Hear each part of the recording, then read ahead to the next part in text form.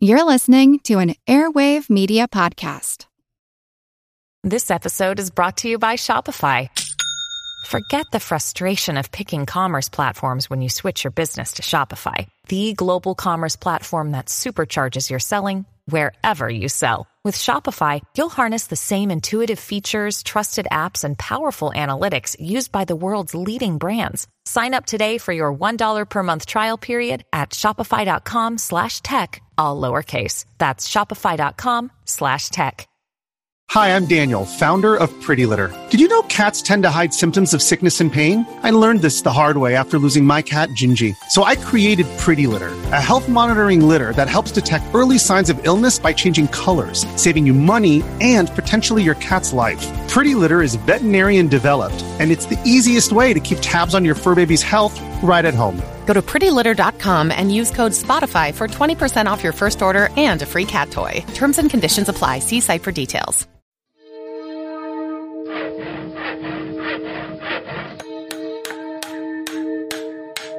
Monster House presents.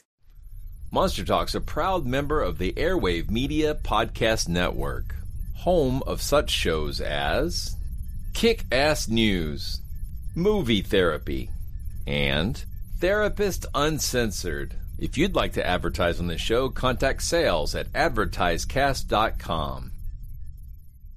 For most of us, smartphones are with us all day, every day. But are they listening to everything we say? It's a good question. My phone is spying on me.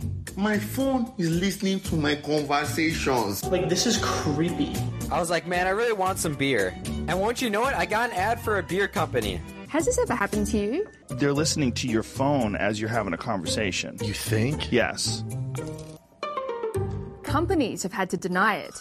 Yes or no, does Facebook use audio obtained from mobile devices to enrich personal information about its users? No. Well, Senator, let me be clear on this. I mean, so you're talking about this conspiracy theory that gets passed around that we listen to what's going on your microphone and use that for ads. Right. We don't do that. It's actually quite unlike anything we've ever seen before.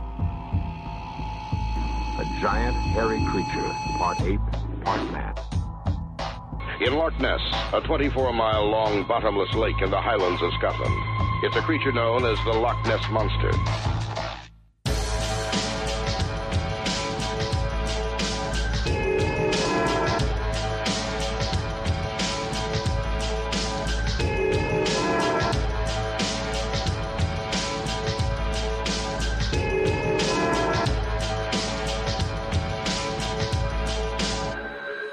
Monster Talk. Welcome to Monster Talk, the science show about monsters. I'm Blake Smith. And I'm Karen Stolzno. Hey there, Monster Talkers. Hopefully I haven't bitten off more than I can chew with this topic. Like a lot of the things we cover, there may not be a simple binary answer to this one. What we're going to be talking about is whether our phones are listening to us. Now, on the one hand, we know that they are technically listening. If you have an Android phone, for example, new models actively listen and identify background music without the need to launch an app like Shazam. And we're all familiar with audio internet devices from Apple, Google, and Amazon that sit around passively listening for command words. But when you get a weird ad for Peruvian mangoes after you just mentioned to your friends that your uncle moved to Peru to grow mangoes, well, the obvious conclusion is that your device was listening and found an ad that matched your conversational interest. It makes sense on the surface, but is that really what's going on? Are they actively listening to us all the time? That's what we'll be discussing today on Monster Talk. Karen, have you ever talked about something only to then see an ad about it on your phone shortly after that? Yes, absolutely. It's happened a lot. What was your initial thought when that happened? What did you think about it? Well, I just assumed that my phone was listening to me. Tell you, I mean, this has happened lots of times. It seems to have happened to everyone that I know as well. Me too. For example, Matt and I were talking about something pretty obscure, talking about the Moai statues on Easter Island and how we'd love to travel there someday. It's one of the most remote places on Earth. So just a very specific thing to be talking about. And later on that day, we hopped in the car, and then Easter Island pops up on Apple Maps. So it's like they Rapa Nui about it already. Yeah. Oh, nice. Very nice. But I've talked about all kinds of things with friends and family, from sunscreens to restaurants or health issues. For example, the other day I was talking with Matt about moles, skin moles, and then suddenly ads are popping up on my phone and my computer, and it's really strange. It is strange. Yeah. When people talk about it, they say, oh, our phones are listening, smartphones are listening. And, I guess I assumed on some level that was true without really thinking about it too much. And don't feel bad, because I'm an IT professional and have been for most of my adult life, at least since 95. Really a little bit before that, before the Navy, I did some IT work, and then after the Navy, more. But even in my career, in my profession, I run into people who fervently believe that our phones are listening to us all the time. And I thought it's an interesting topic, and I wasn't sure if there was a way to cover it with under the auspices of Monster Talk, but I think it kind of fits into the conspiracy theory. Conspiracy theory, AI thinking. Is Big Brother watching us. There's a lot of things going on there, and I think in the funniest part is I believed it too until I kind of really thought it through. So I'm glad you've done this research and into this, and so you mentioned Big Brother watching us. So I'm wondering, is there a difference between us being watched and us being listened to? Well, yes, there is. In fact, I think that's the key. It's amusing to me. And again, it's extremely intuitive, because if we think about humans, which we are, I assume most of our listeners are also, we get a lot of our information through sight and through sound. And it's really natural for us to assume that if someone else knows something, they either heard it or they read it, So the idea that our phones would listen to us is not a big stretch.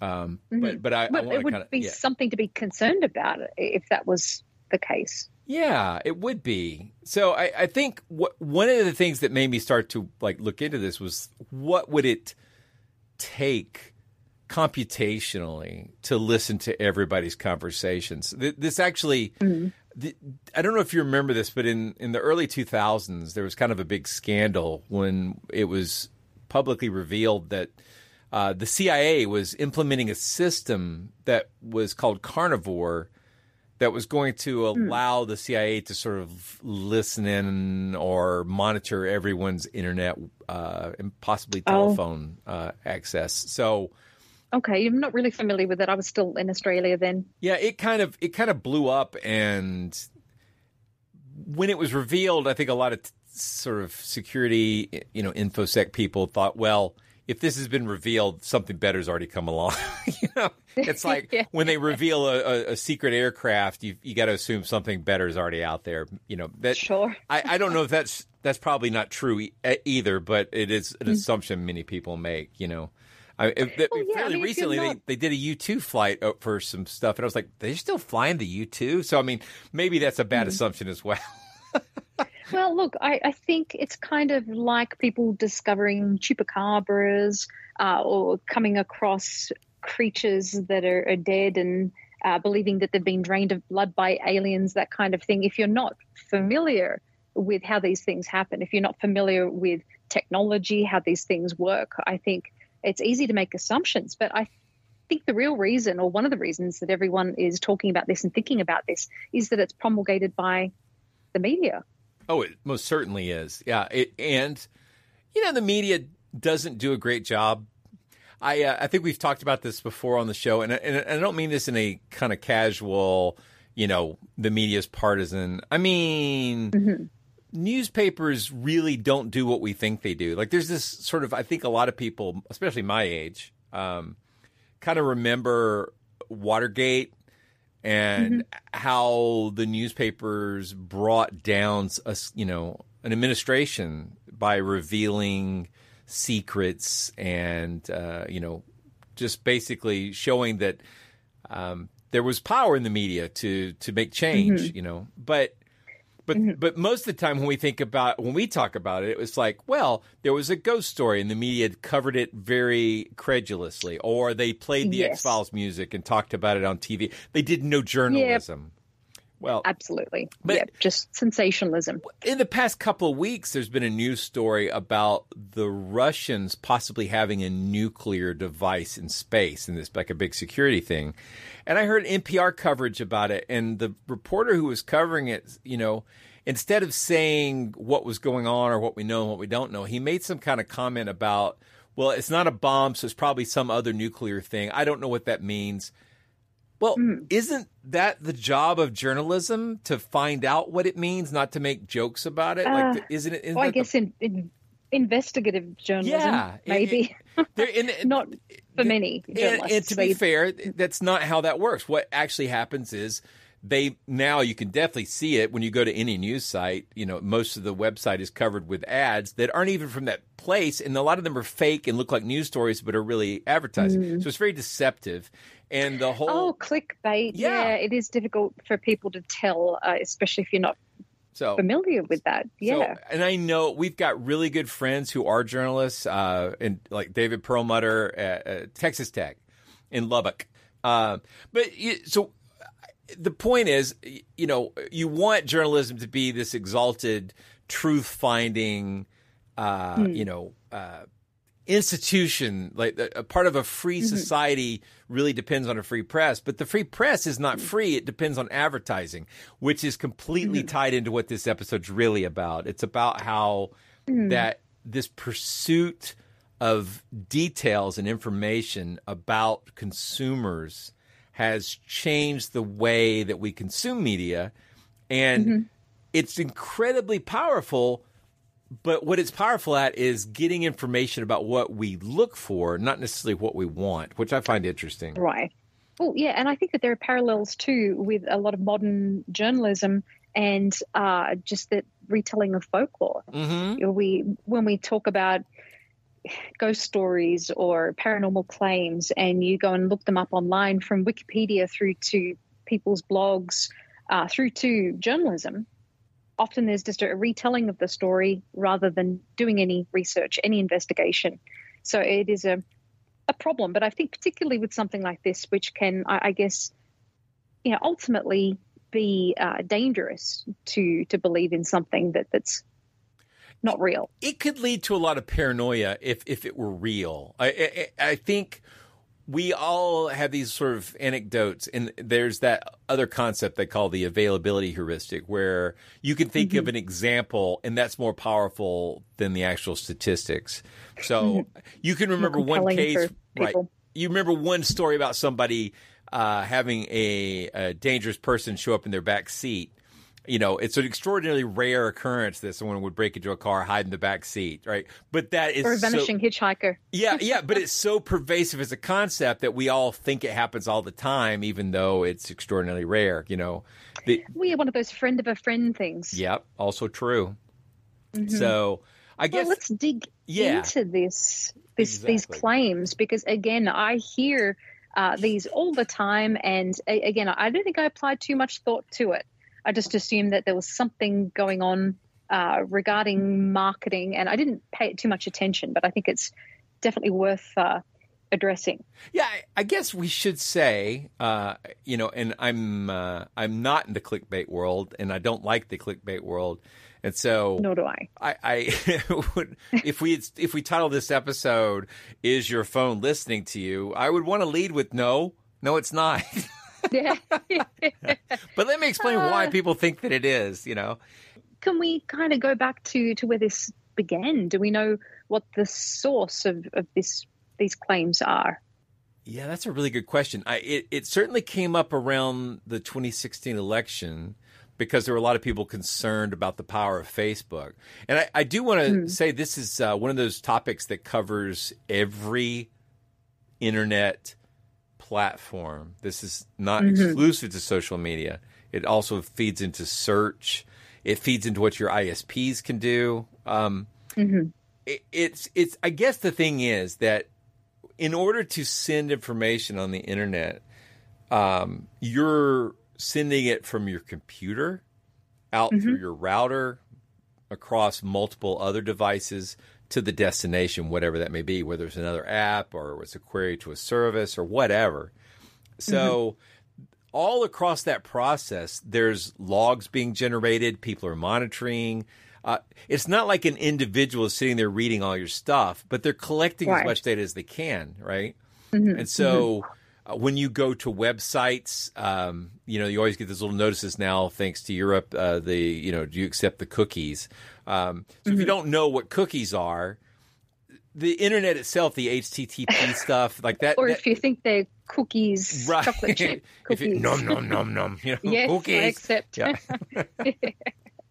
But basically the internet as it was originally designed in the old Tim Berners-Lee sort of world is what they call stateless, which is to say that you send a query, it pulls back the information, and that's it. You're not keeping a session open. You're not in it's different from, say, Telnet or other kind of sessions where you're actively sending information back and forth. The internet's a pull.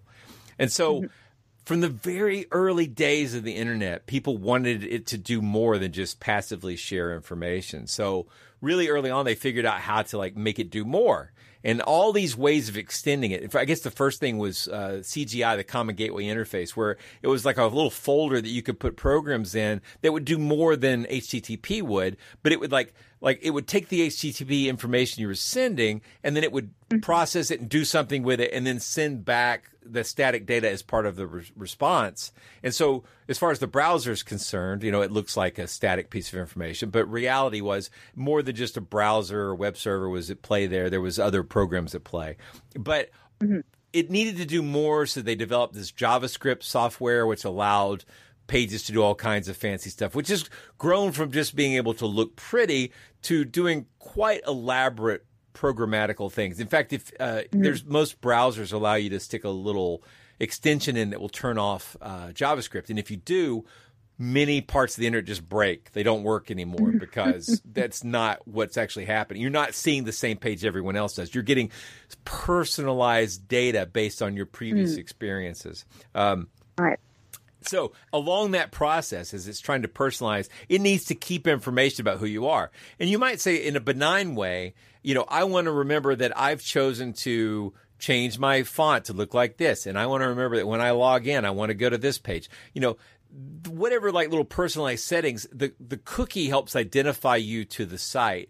But it also provides them with tons of information for ad tracking. So most of the internet... So what kind of information are we talking about? Well, it varies depending on how much access you give. A lot of sites allow you to opt out for certain parts of it or granularly say yes or no. Some don't. Every time you install Windows, for example, if you do Windows 11, or even if you get a big update after you've already made these decisions, they will say, we're improving Windows. Wouldn't you like to send us data?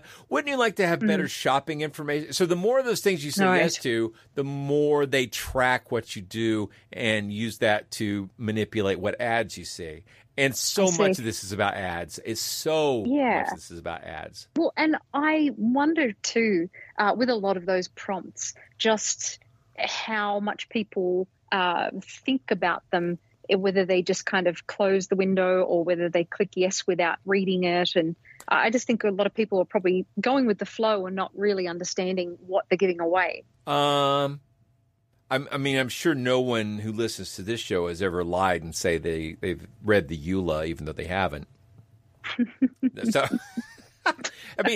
it's like we're all passing 35 pages of legal text and saying, yeah, I agree, right? Because they would never make us, agree to something that would be bad, right? I guess the thing is that we want certain functionality, and the assumption is we will assume that the advertisers are benevolent, that the platforms are benevolent, and in exchange they will give us free information and services that we appreciate. That's a simple without assumption. us having to give anything back in return. Exactly, and most people think that way. I'm sure they wouldn't do anything illegal. I'm sure they wouldn't do anything bad. Hey, Hey, it's Kaylee Cuoco for Priceline. Ready to go to your happy place for a happy price? Well, why didn't you say so? Just download the Priceline app right now and save up to 60% on hotels. So whether it's Cousin Kevin's Kazoo Concert in Kansas City, go Kevin, or Becky's Bachelorette Bash in Bermuda, you never have to miss a trip ever again. So download the Priceline app today. Your savings are waiting. Go to your happy place for a happy price. Go to your happy price, Priceline. I'm Jane Perlez, longtime foreign correspondent and former Beijing bureau chief for the New York Times. I've been a foreign correspondent in lots of places: Somalia, Indonesia, Pakistan, but nowhere as important to the world as China. I mean, China is not dropping anti-democratic paratroopers into Montana. But of course, we did see things like the weather balloon/spy balloon riveting the whole country for a week. This is Face Off, an 8-part series in which we'll take you behind the scenes to key moments in the tumultuous U.S.-China relationship. We'll speak with a diplomat, a spy, a tech reporter, a U.S. admiral, even Yo-Yo Ma. Plus, my pal and noted China historian Rana Mitter joins the conversation. We'll look at what's driving the two nations apart and explore whether anything can help bring them back together. Face Off launches April 9th. And here's where it all falls apart, because to be blunt, they're not listening to you. I know people have weird experiences where it seems like something pops up. They couldn't possibly know. I definitely didn't search for that. Easter Island and yeah, exactly. moles and skin tags. But the reality is, aside from them listening to us, they're also literally observing everything we click. So every website we go to, every social media we go to. That's a concern regarding you. It's a concern. It should be a concern for everyone. Now, I have left the kind social of weird media. things you look up. Well, I look up ridiculously dumb things, which is why my advertising suggestions suck. Well, I look up weird stuff for my research. So, yeah, yes. I get all kinds of strange things coming up myself. I don't get to be blunt, like, say, so you would think this would be a better technology, but like, say, Amazon, for example. I think Amazon is certainly a mixed bag. There's things I like about them. I'm certainly relying on them all the time for all kinds of things. But good and bad, pros and cons. When you buy stuff there, you would think that the most powerful website in the world would have a better ability to predict how to suggest things to you that you want to buy. And what do? You buy a toddler swing, and they're like, well, if you have one toddler swing, surely you want to look at these other 97. No, I don't. It turns out if you buy one toddler swing, you're probably done. That's it. You know, it's spent. Well, then I have seen on Facebook and other sites where people will post a screenshot of something strange that was suggested to them by Amazon or AliExpress or something like that. Well, but I want to ask you, this is kind of tangential, but I'm just wondering about spam, because sometimes I get we've all been talking about Viagra spam and all the different kinds that we've gotten over the years. But is spam ever targeted? I bet it is, but I have no proof of that. Because it sometimes seems to be. Yeah, well, and other times not at all. You would have to look at how they got your email address. So right, yeah, so, if which they brings bought it us, from I a think, list or something. Well, this is a great example. So this brings up the concept of data brokers. So there are, you might call them white hat data brokers. These are people like Facebook, Google, companies that have access to your private information, and you click that EULA and agree that it's okay for them to sell that information. So, so you're selling your soul. There's legal avenues where advertisers can get into that access and then use it for a lot of things. Sending emails is really funny because there are laws around emails that you're not supposed to be able to send unsolicited sales emails under certain circumstances. Obviously, people ignore that rule because much like phone spam. How could they really police that, I guess? Yeah, it's well, I have thoughts about that. There's a whole lot of things that could be gotten rid of if you approach things with a access approval list required, so like you can't email me unless you've gotten past some kind of access. So that's the average person. It's tedious, right. And I've dealt with people who basically whitelist their inbox, and guess what? They don't get much spam because most spam systems are not designed to go around that. But then they're also outliers because they're willing to go to those efforts to clean their inbox. So, Yeah, I try to keep mine pretty clean, but it is difficult. Yeah. So this is a little bit outside the normal Monster Talk content. I don't want to like nerd out to the point that it turns our listeners off, but I want to point out this thing, which is when you give your data to these, let's call them white hat companies, they can legally sell that data. And guess what? A lot of you probably think, well, the government can't monitor me without a warrant. Right? So I don't need to worry about sending emails to people or talking about things because in order for them to get that information, they would have to have a judge issue a warrant that says there's a legal need for them to be able to investigate and have access to that information. I just think the average person doesn't think this through, will think that far. Well, it turns out... I just don't think they really care about it. Well, they may not. But then again... They're the same ones who are thinking their phones are listening to them, and they're not. They don't have to listen to them because all that information they're giving away for free is available to everyone, including the government, without a warrant. All you have to do is pay for it. And it turns out that there's black hat data brokers who are hackers who compromise systems and also sell data. And they sell to spammers and all kinds of nefarious people. So your data gets out there regardless. So it's being collected regardless. And if there's a data compromise, a data breach, then... Well, it happens all the time. Which happens all the time. Then all that supposedly innocuous data goes to dark places on the internet where it's sold and sold and sold and used to populate spam and to promote attacks and social engineering and all sorts of things. And you might get targeted ads from these white hat companies that seem mysterious and like they're fed off of, they had to be listening to me. Like they couldn't possibly know I'm going to New England to go antiquing this week. That's ridiculous. I've only told my mother and my boyfriend or whatever, So it turns out a Google search. Also, I Google searched it. Also, I looked on Facebook. Also, I told some friends, and every one of those transactions is available to be sold, right? And it's really obvious, though, when you explain it, when you put it this way. It really makes sense that we are being watched. We're not being listened to, but we're being watched, and we're really giving away this information and not thinking about it. And I guess paying attention to the supposed hits, but not the misses. Exactly. Yeah, it very much falls into that. I mean, they don't even have to do a cold read. Everything's a hot reading, right? If it seems magical and mysterious, it's your fault. Somehow it's your fault. Now, the fact you think about Sherlock Holmes, right? And in those stories, he looks at a person and suddenly can tell 30 or 40 amazing things about them, making deduct. Now, that's just a story. And some cold reading. And in this case, what looks like cold reading is usually hot. I mean, they're making strong inferences. I mean, think about it. There was a story that came out, I don't know, it was probably a decade ago, and it was a story about Target.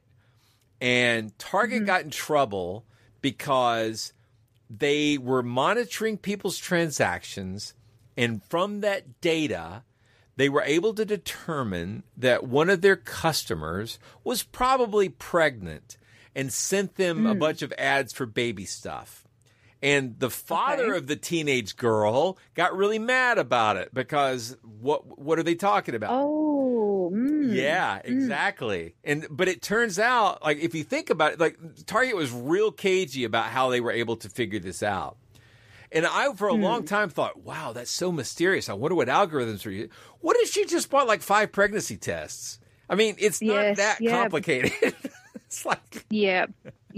No, again, it just really all makes sense when you lay it out. But I think if you don't really think about it at all, just on the surface, it really does seem like, they're somehow magically acquiring this information. They're listening to us.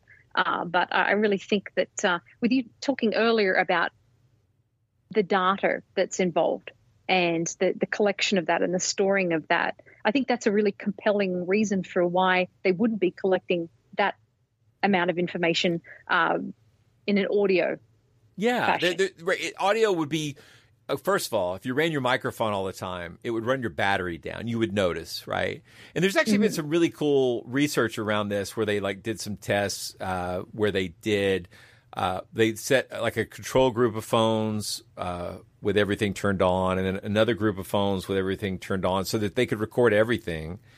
And then they basically played recordings talking about a product to one room and not the other. And they never saw a difference. But more importantly, the battery life on both sets of phones was the same. So the phones were not listening, right? That's just There you go. Well, yeah, that's pretty definitive. But that's interesting. Has there been a ton of research into this? Or because I don't think you have to. I think once you realize how much data people are giving away unwittingly, but with permission, there's no need, right?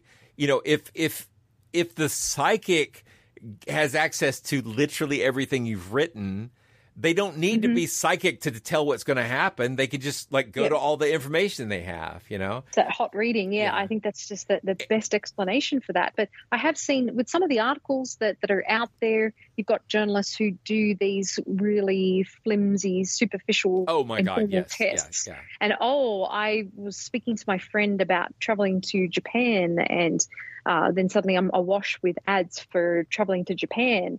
And yeah, it just seems like that there's nothing scientific about that. There's nothing truly investigative. It's like we are absolutely giving and I don't want to call these people villains, but they're giving everything to the agency that could send them an ad. Like everything without having to have them listen to. But they don't think about it, so it's blind to them. And then they're amazed when suddenly they're getting targeted ads for stuff they don't remember talking about except to a friend in a room in real life. Yet it's rare that someone would be in a situation where they would be making big plans like that or making purchases like that without doing any research whatsoever. So, I mean, there will be outlier coincidences. Coincidences happen. But in general, it's not mysterious. People just aren't aware of how the system works. And I have to, sorry. I was just going to say, if you enjoy those free services, maybe this is fine. But don't attribute malice to a non-existent agent when you're absolutely willingly cooperating with the sort of agents who are in power there. Right, yeah. And admittedly, there have been times where I have talked about something and then looked it up and then have been targeted with ads and have put two and two together, but not really thought about it, because certainly there are those other times where it does seem like it's mysterious. And I could see how people could get conspiracy theory about this. Absolutely. And it's just, there's plenty of reasons to be paranoid. Oh, and I would say, if you're conspiratorial, if you think the government is listening to you, here's a fun fact. The government now doesn't have to listen. They don't need a warrant, because these data brokers will sell them the data legally without a warrant. And that's absolutely on the record is happening. The CIA, the FBI, they buy data from data brokers absolutely legally and get access to information. They don't need to know what you were doing at a particular location by tracking you on your phone. They can find out from Facebook or from Google or from Apple that you were in a particular place at a particular time that puts you in a position of being a high suspect, right? So yeah. And the hot readings once again, and I guess you've got to know your rights with these things, and I just don't think a lot of people do.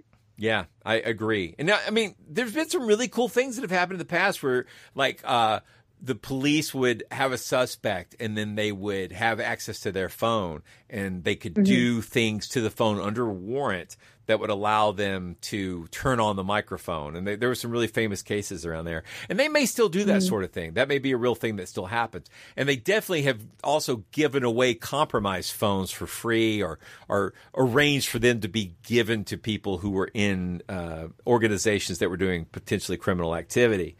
But again, you don't need a warrant if you can just buy it from a data broker. And if everybody's giving away their stuff for free, that's Cuts just out helping. It's helping. It's taking out the middle person. It's taking out the court system. And suddenly now it's all admissible. You don't have to bother with it. So, yay. Well, I don't know. I guess now knowing all of this and digging into this research, do you think that this is going to change how you do things online or not? Well, so you basically have a trade-off situation. Like I always try to remember to turn off all the tracking that Windows does, for example. But every time I get a major update, it just tries to stick them on again. It's extremely annoying. It's tedious. They try to wear you down so that eventually you'll be busy. You'll just take the defaults, and suddenly your machine is now telling them everything about everything you do. So, and let's say you're like one of those people who likes to have private quality time at night on certain sites, but you don't want other people to know about it. So you open an incognito tab. Oh, we don't have any listeners like that. No. That would be terrible. So you open up an incognito tab and get to work on your important project. Guess what? That incognito tab is only keeping the local copy of the data away. Anybody along the way between your machine and the destination, including the destination, can keep track of everything that happens. Like you might say, your employer and. Well, I don't know about your employer, but if you're going, your ISP certainly knows your schedule, your personal schedule. I don't think they're doing anything with that, but they have access to all that information. So if I think you'd be naive to assume that people couldn't track you. If you think Comcast doesn't know when you like to spend private quality time with your favorite website, they do. They know. I totally agree with that. I mean, the information's out there. So there's I think certainly a certain amount of naivety with a lot of people in their beliefs about this. But I think you've given us a lot of food for thought about how we use the internet and what information we hand over and ways to protect ourselves as well. I mean, my best advice would be don't do anything that you wouldn't want to become public, because pretty much anything you do could become public. So it's that simple, right? But then that's the sort of moral compass that we assume everyone has, but clearly we don't, right? Yeah, people who are impulsive and don't think. Yeah, and you never know what state you're in. I mean, like, obviously our brains put us into all kinds of different states where certain behaviors that we would normally never do become things we would absolutely do. So, you at a Sunday picnic is different from you at a 3 a.m. bar. It's just a different, you're in different mindsets. So, yeah. Absolutely. Yeah. I think the main thing is I wouldn't be afraid of Big Brother watching you. He is. I would I would be more try to be aware that you're being watched and behave accordingly. And if you want to hide from being watched, you might want to get off the internet. Yeah, maybe. I don't know. Go out into the mountains or the hills. And you might have to go into meat space, the kids are calling survive it. Yeah. No, absolutely. We're all being watched all the time in public anyway. It's not always a bad thing to be observed. It's just, I think it's important to keep in mind. I think the majority of people don't really have anything to be concerned about. Probably not. So I think don't be paranoid about the wrong thing. If you're going to be paranoid, be paranoid about the right things. Just focus your paranoia on things that actually might be happening versus things that you imagine are happening. That's my advice. Well, yeah, I think this is a really good skeptical lesson. Yeah. Some good critical thinking here with this, and just one of those topics where I think quite a few listeners will be like me and just assume that there was something to it. Yeah. And I'm not really worried about it too much. If you want to argue about it, come on over to Patreon. Be glad to have those discussions. So absolutely, yep. And if we need to Bring it follow up up, we there. can. But I think this is a nice little introduction. Don't be afraid of your phone, at least not for it to listen to you, but be more conscious about all the things you do and what you click I agree to. That would be really good advice. So, yeah, good advice any way you cut it. As I edited this conversation, I realized that the complexity of the topic really does make it hard to say definitively that our phones are not listening to us. For example, we have services like Apple's Siri, Amazon's Alexa, and Google Assistant always listening. Only, so far as we know, they're listening specifically for activation words, and most of that data gets dumped. Would it be possible for those services to hold on to all of that data? Think about how much disk storage it takes to make an audio memo, and now multiply that by every phone and every listening device, and you would see that that would be an insanely large quantity of data. It would burn through your phone's battery, it would take up vast amounts of storage, and it would take tremendous computational power to sort through all that stuff to find stuff to sell and advertise to you. We have a biological bias to assume that connections between unusual things we see on our phone that we've been talking about must be coming from our conversations. We remember speaking the same, and that's an obvious way the phone might have made the connection. But a recurring theme of my decades of skeptical inquiry is that our memories are not reliable, and our brains will make up explanations that are logical, intuitive, and often wrong. We give so much data to these companies through our social networks of friends, our travel being tracked, our search history, and if you use a free email, the chances are that your messages are being machine read for advertising opportunities. So can I say with 100% certainty that these companies are not listening to our conversations? No, because we don't know what capabilities they might have that lie off book.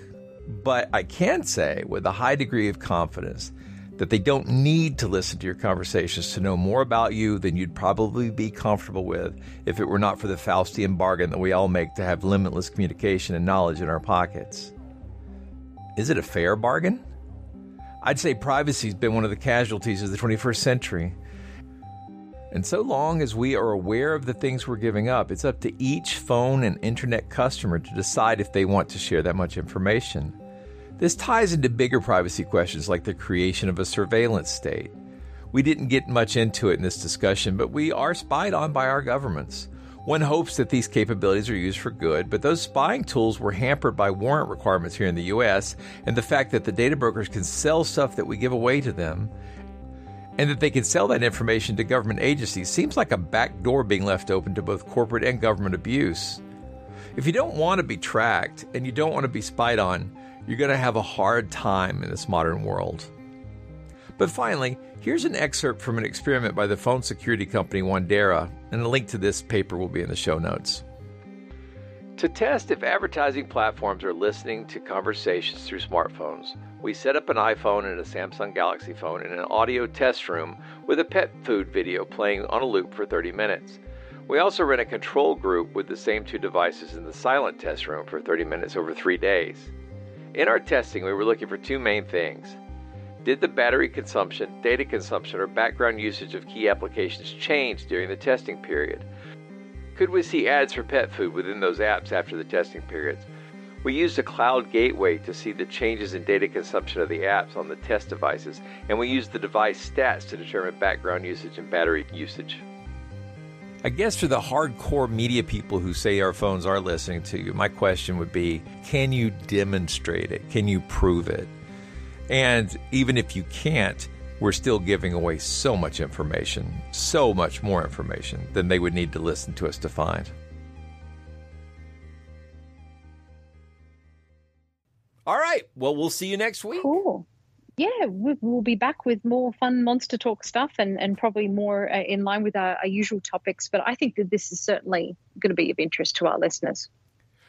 And to our phones, which are definitely listening to us. What? Monster Talk.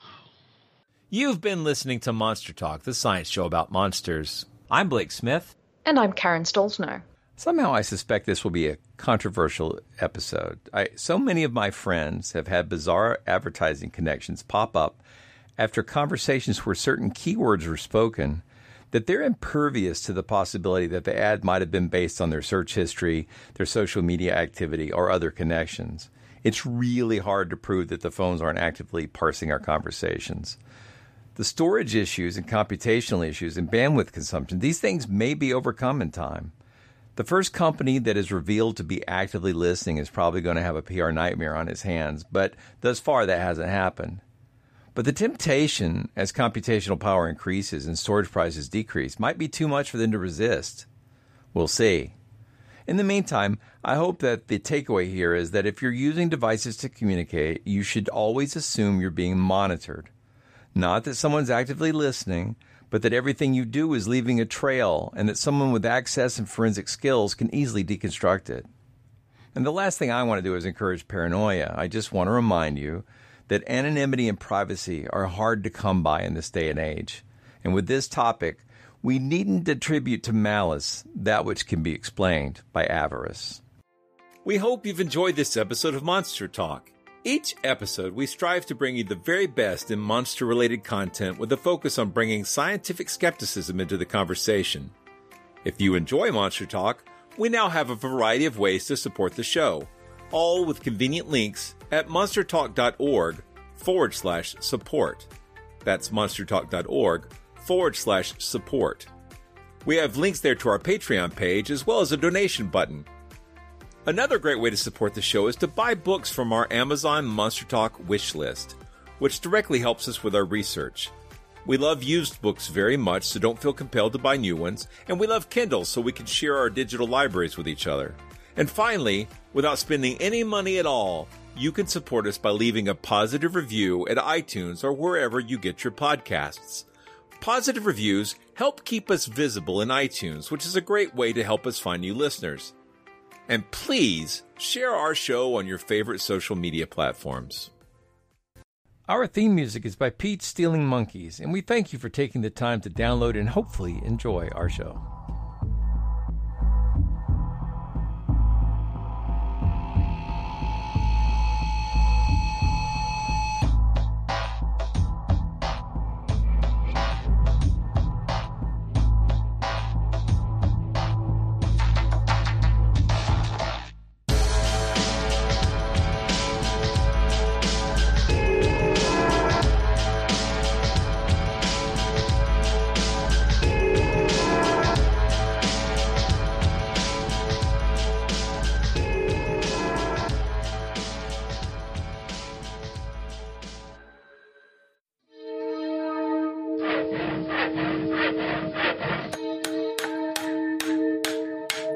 This has been a Monster House presentation.